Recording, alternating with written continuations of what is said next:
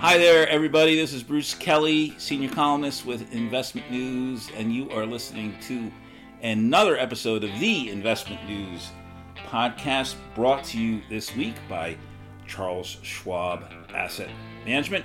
My co-host and colleague Jeff Benjamin couldn't make it today, so you have me solo, and our guest for today is none other than Peter Nesvold, who has an extensive resume, but is best described right now as partner at Republic Capital Group, and a guy I speak to about the investment banking process in the wealth management and RIA market right now. So he's been a great source for investment news. So I just wanted to make sure more people got to hear him. So Peter, thank you for taking a little time this afternoon and chatting with us. You bet, Bruce. Thanks for having me.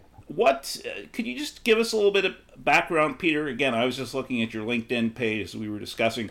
You have a lot going on, including, all kinds of industry stuff, but you also teach a little bit at Fordham, which is very interesting. And of course, your people might know your better half, Liz Nesvold, who's also a banker in this business. Yeah, that's right. I consider myself a perpetual student, and whether that's a student of the wealth management industry or a student of investment banking generally, and I do like to pay it forward, as they say. I love my teaching role at Fordham. It's been a great opportunity to really have a direct impact on a lot of education of my students. I've written a few books as well, and I sort of count that the same as sort of the teaching work. It's very intellectually challenging. What do you actually teach at Fordham? I teach mergers and acquisitions. I teach both the undergrads and the grad students. And, funny coincidence, it's actually the same class that I took 30 odd years ago, maybe 25 to 30 years ago. And it's the class where actually I met Liz. So it's gone full circle now. That is the definition of serendipity or something? That's exactly right. You never know where life's going to take you. Again, I'm a former school teacher, a former high school, middle school, and high school teacher, so I'm always fascinated by people who teach and at any level. Just one more question about teaching. What are the kids, your students, like, these 20-year-olds or 22-year-olds or 24-year-olds, when they're taking a class and mergers and acquisitions, what are their expectations, or what are they thinking, or just what is their sense? I just turned 58. You always hear about young kids, and it's going to be the doom of us all when these kids come and take over. And I never subscribe to that way of thinking myself. I think people always bring something new and different to the table. What are your students like? The students are great. I mean, there really isn't one specific type of student. One thing I do pride myself on is trying to teach the class in a way that you don't have to necessarily be a finance major, whether that's undergrad or grad school, to really understand the class and to get a lot out of the class. So there are some that sort of come into it because they're curious about investment banking. There are others that really want to make that a career choice. And I admit that you will see the difference between the two. The students that are really there to climb the ladder and want to get into investment banking upon graduation, you do see them sort of kicking it into another gear. But honestly, the students are fantastic. I've been really impressed with the quality at Fordham. Well, Fordham's a great school here in New York City, of course.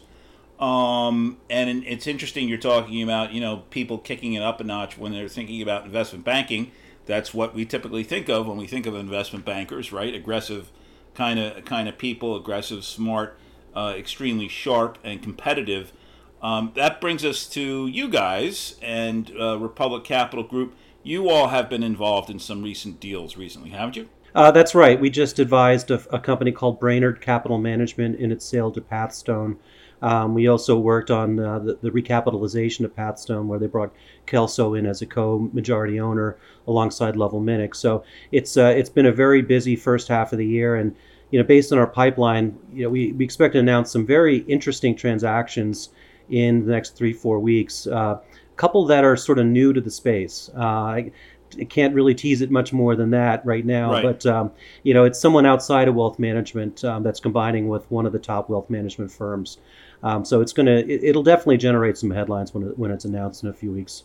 Yeah, that's fascinating. When you have, when I have at least private conversations with people in the wealth management, the financing of wealth management, right? Mm-hmm. From where I sit, we keep seeing valuations climb and go ever higher, right? It seems. Yep. I mean, you have some very healthy valuations like, Rockefeller Capital, Greg Fleming's group was just involved in a transaction. They had, I think, a $200 million investment or $400 million investment or something like that. That valued them on $100 billion in assets. A 1% valuation, a 1% valuation would be $1 billion, mm-hmm. right? But they're valued at $3 billion. So according to this new investment.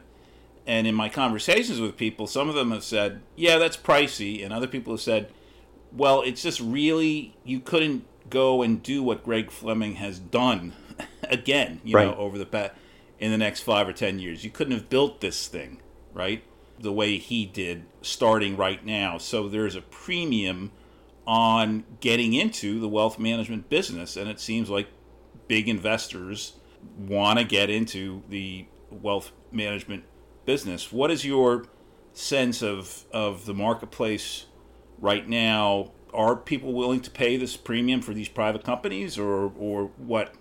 What do you think? Yeah, and maybe if I rephrase the question a little bit, because I get Sure. asked frequently about, is there a slowdown happening? And boy, I'm starting to wonder, are we taking market share, or is the slowdown not materializing? I think hopefully it's both, but we are not seeing a slowdown.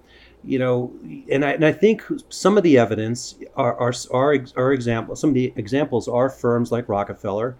We just saw the CI deal, which also was at a very high valuation, roughly 25 times EBITDA. Right. And these are new players that are coming in to finance these organizations. So there's no shortage of capital on the sidelines looking to get in. And so, it's still, I hate to seem Pollyannish, if that's the right word, but there's still a bull market in wealth management. There's probably 36 private equity-backed platforms that are looking to consolidate the market. Private equity is not in the business of trying to time the market. They're in the business of deploying capital. So long as they can continue to raise money at 20 times EBITDA and buy businesses at 12 times EBITDA, that math still makes a lot of sense. It's not to say that there are a couple of buyers that are on the sidelines because they've been very aggressive in recent years, and they frankly need to digest what they've acquired. Some are getting squeezed out a little bit around the edges just on debt capacity and interest rates. However, the broader theme is we're seeing new players still coming into the market and stepping in where some of those larger buyers have taken a little bit of a pause. So I look at that holistically and I say that's not really a slowdown. That's just sort of an evolution or a changing of the guard. Yeah, it's interesting to me, again, as being this kind of middleman of the industry, right? As a journalist, you're sitting in between all these different sides who have competing markets for their information. Yeah. And platforms like Investment News, newspapers, right, have to decide what we publish and what we don't publish and all. And it's just so different from, say, 10 years ago. I remember sitting at my desk at Investment News, and I would get called by hedge funds asking me not about, wealth management firms or anything, Mm-hmm. but whether or not they should buy shares of LPL Financial. Right. Ticker symbol LPLA. Literally, I got not dozens, but tens of calls. Mm-hmm. And maybe when LPL was kind of struggling after its IPO in 2010 and 2012 to 2015, and you had all these outside investors, activist investors, right, taking positions in LPL. I got all these calls about this wealth management firm that was in the public market, right? Yep. Saying, hey, you seem to be an LPL expert. You've been covering the company for a really long time. What can you tell us what we don't know? And I'd always say, look at my articles. That's all I know, But it was interesting to get the calls from those guys.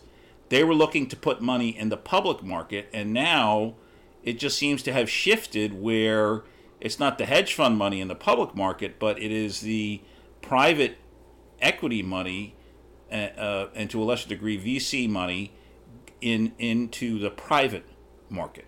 I think that's exactly right, and a little bit of inside baseball. I mean, we get contacted all the time by private equity, which is not a surprise. I mean, they're looking for deal flow, totally understandable, and we're more than happy to accommodate those calls. And we continue to come across new private equity firms that we're not familiar with, some of which are very substantial, that have not invested in the space in the past. So you're right, there is this sort of steady train of interest in the space. You know, I even remember when Focus was down to sub $30. Right. I was getting calls from hedge funds also. You know, people trying to pick apart the business model, trying to decide if they should get involved or not. So, you know, the space has certainly attracted the interest of outside capital. You know, some may debate, you know, is that good or bad for the industry long term? But I think the reality is that it's here. It is institutionalizing this industry.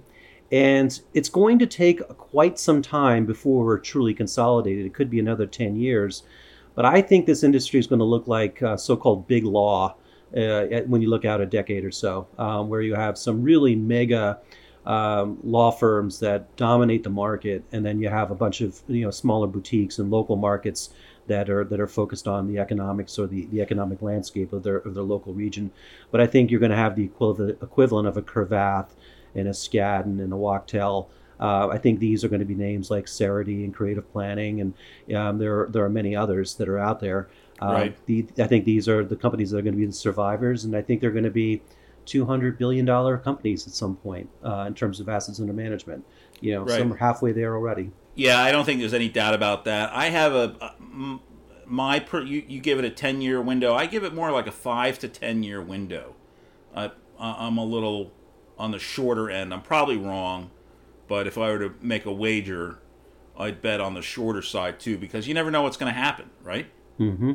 I mean, what happens if, you know, the U.S. goes into default on its debt, you know? Right. Or if we have, God forbid, another COVID or something like that. There just seems to be these types of, or, you know, we have another banking crisis of some kind, right? Which we had a mini banking crisis this past March. So it just seems there's so many of these unforeseen events out there. It could happen a little quicker, but I'm definitely with you on that 10-year time frame. You know, I just think it might occur a little shorter. We're going to see that kind of consolidation. That's completely fair. And what's also really fascinating about just what's going on, because consolidation, M&A, I mean, these are the things that capture a lot of headlines. But as we often point out, the number of RIAs is still actually increasing. Yes. The industry is actually becoming more fragmented now. I think technology has made it a lot easier to get into business than it ever has been before. But what's also interesting is that the point at which a firm is at critical mass, that number seems to also keep going up. I mean, there was a time in the mid-2000s where 250, 350 million of assets was considered sort of an institutionalized wealth management firm. Then it became 750. Now it's probably 1 to 2 billion before firms really hit that inflection point. So it is interesting that, you know, despite all the talk about consolidation, that the industry is actually becoming more fragmented. That's the counter trend, right? Yep. And if we do have smooth waters financially over the next 10 years, it's only going to get more.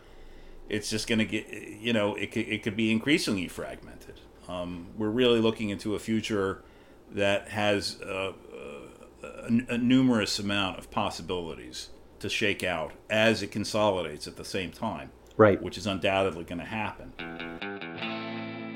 Schwab Asset Management is proud to support the Investment News Podcast. As one of the nation's largest ETF providers, Schwab Asset Management offers educational resources that can help advisors build on their ETF expertise. Did you know that ETF investors consider cost a top factor in choosing an ETF? Or that there is a growing interest in personalization among ETF investors? For more ETF insights, tools, and analysis, visit schwabassetmanagement.com/ETF know-how. That's schwabassetmanagement.com ETF know-how.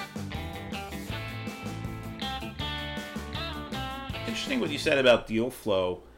I kind of liken it to this recession we're supposed to be having. Mm-hmm. I've done a little travel recently, both for investment news and just for my family. And, wherever you go, it's always crowded, Absolutely. The airport's packed, the plane is packed, the hotel is packed. I don't, usually when there's a recession, there's people are out of work and not spending money. And I just don't see it. And, there's supposed to be this slowdown in deal flow with RIAs. And, my email box is littered every week with, deal after deal that we have too many deals to write about, essentially. We would just become a press release news service, which is what we don't want to be.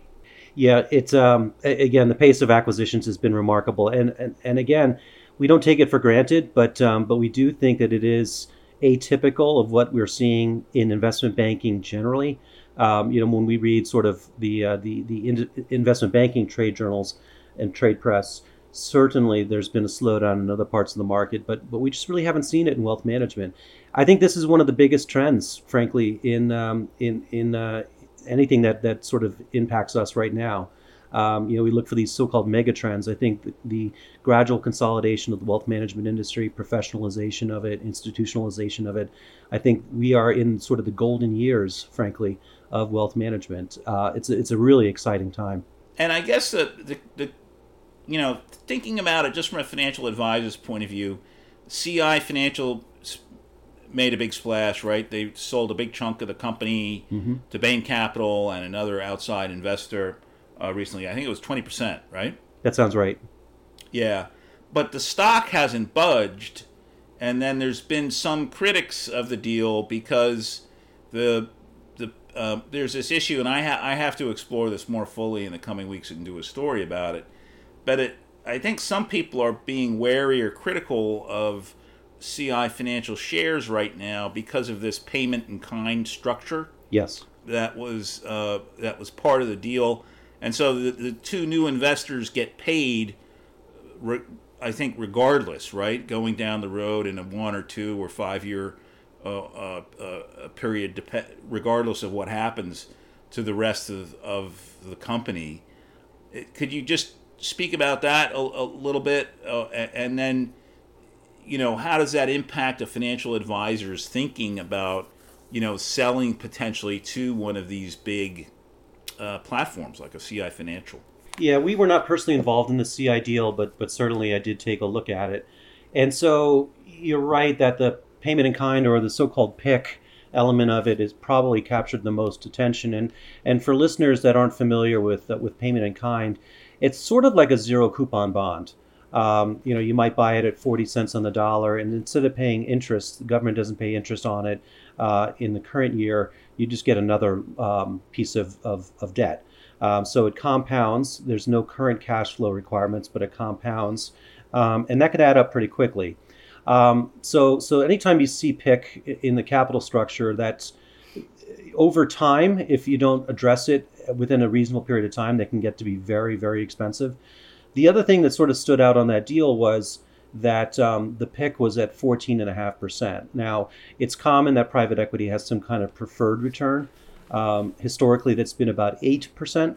Just to put that 14.5 into context, that did get compressed down to maybe 6% at certain points during the last business cycle, just given where interest rates were. So, the combination of it being PIK and at 14.5% tells you that, all right, this was pretty expensive financing.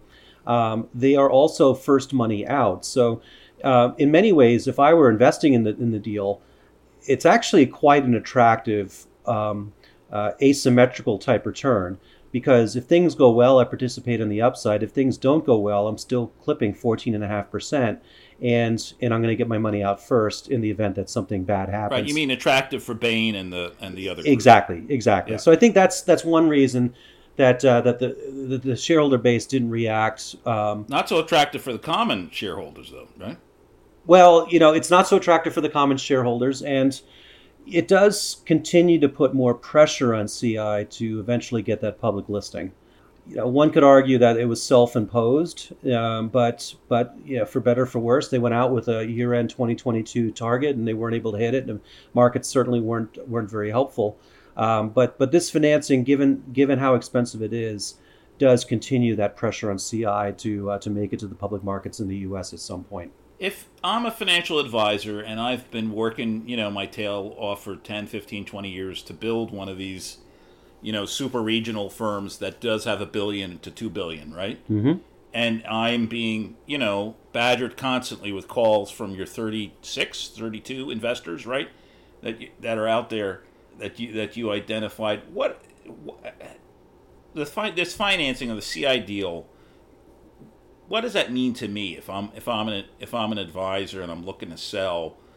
What do I have to be wary of who I partner with if that's the way to look at this, or reshape the question in whatever way you think is appropriate? Again, and I'm sort of hitting on some common themes here, but the fact that Bain came into this deal, the fact that Clayton, Dubilier, and Rice came in on the Focus deal, it tells you that there are still very sophisticated large private equity firms that want to continue to deploy capital in the space. Right. So, you can't really draw a comparison of the valuation that CI got because, well over $100 billion in assets. Clearly, that's a very different kind of business. It's going to trade at a much higher multiple than a firm with $1 to $2 billion. But what it does reinforce is the fact that outside investors still want to continue to own a piece of these types of businesses. So I think it bodes well for continued consolidation in the market. So do you hang on to your firm today, or do you sell it?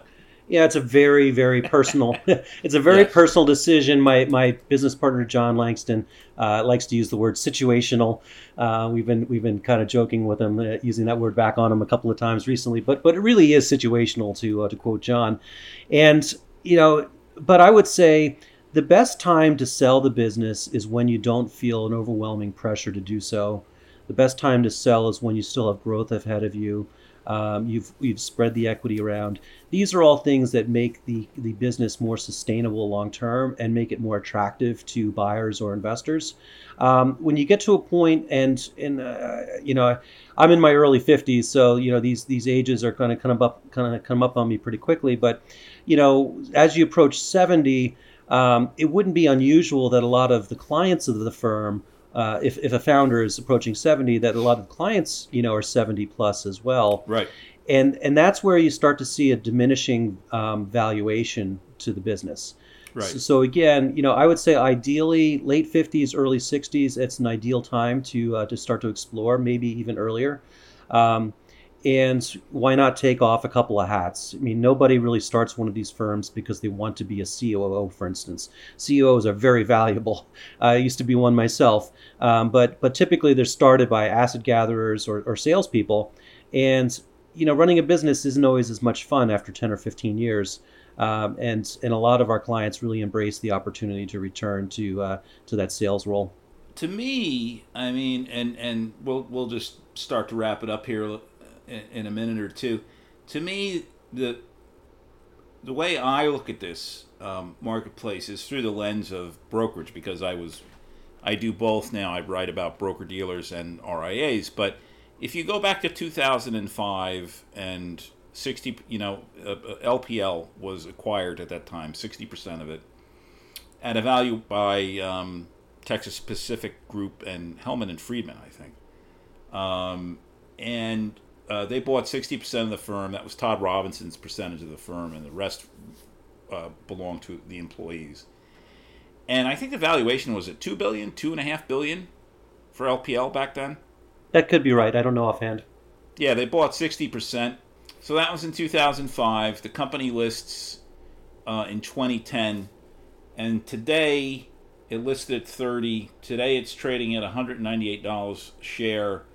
And the market cap is north of $15 billion. Mm-hmm. It's remarkable.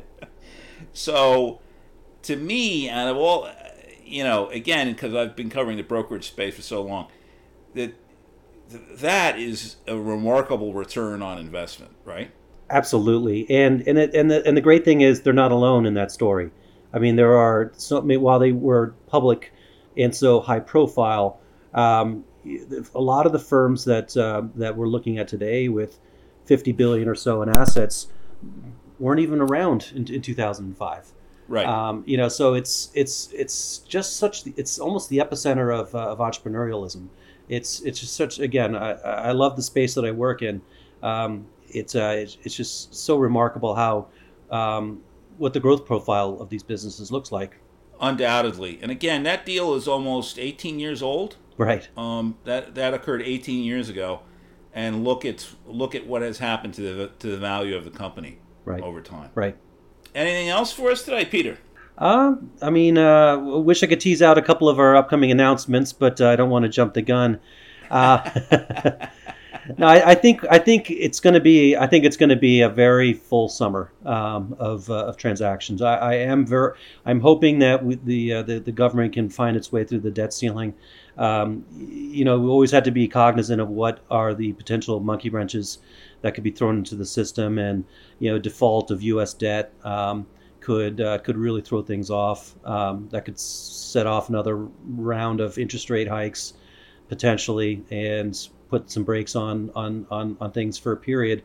But as we saw late last year, even when there was a bit of a pause after September 30th, after a quarter or so, things started to normalize pretty quickly. That's all great stuff. Peter Nesvold from Republic Capital Group, thank you so much for your time this afternoon. You bet. Thank you, Bruce. Launching every Monday, it's another episode of the Investment News Podcast. That was our special guest, Peter Nesvold. We also want to thank our sponsor this week, Charles Schwab Asset Management, and we want to give a shout out to our producer, Angelica Hester. You can find the podcast, of course, at investmentnews.com, as well as the popular platforms on Apple, Spotify, Google Play, and Stitcher. Leave us a review on Apple. Follow us on Spotify. If you got any questions for Jeff, you can reach him on Twitter. Jeff's Twitter handle is @BenjiWriter. Mine's @BDNewsGuy. Stay tuned. We'll be talking to you next week.